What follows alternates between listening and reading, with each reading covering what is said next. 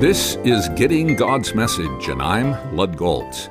Do you at times desire to have God show you a sign to prove that He is? You're not alone. In Jesus' day, after He performed many signs and wonders, there were those who asked for a sign from heaven. Such an experience is described in Mark 8. Some think Jesus is so loving and desirous of having people trust in Him that He would gladly give them a sign. But it says Jesus sighed deeply and said, "Why does this generation ask for a miraculous sign? I tell you the truth, no sign will be given to it."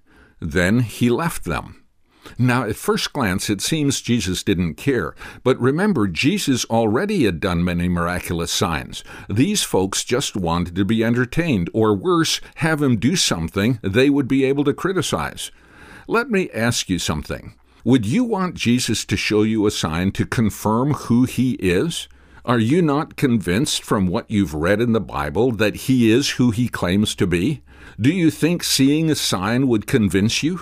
Remember all those during Jesus' earthly ministry who saw miraculous signs and still rejected Him? They even participated in the events leading to His crucifixion. If He doesn't give you a miraculous sign, will you turn away from Him? Why? Does He owe that to you? Are you trying to get Him to jump through your religious expectation hoops? Will you come to Him only on your own terms?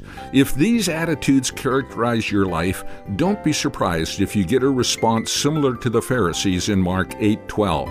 No sign will be given, and Jesus walks away. He loves you and will meet your need on His terms only, not yours.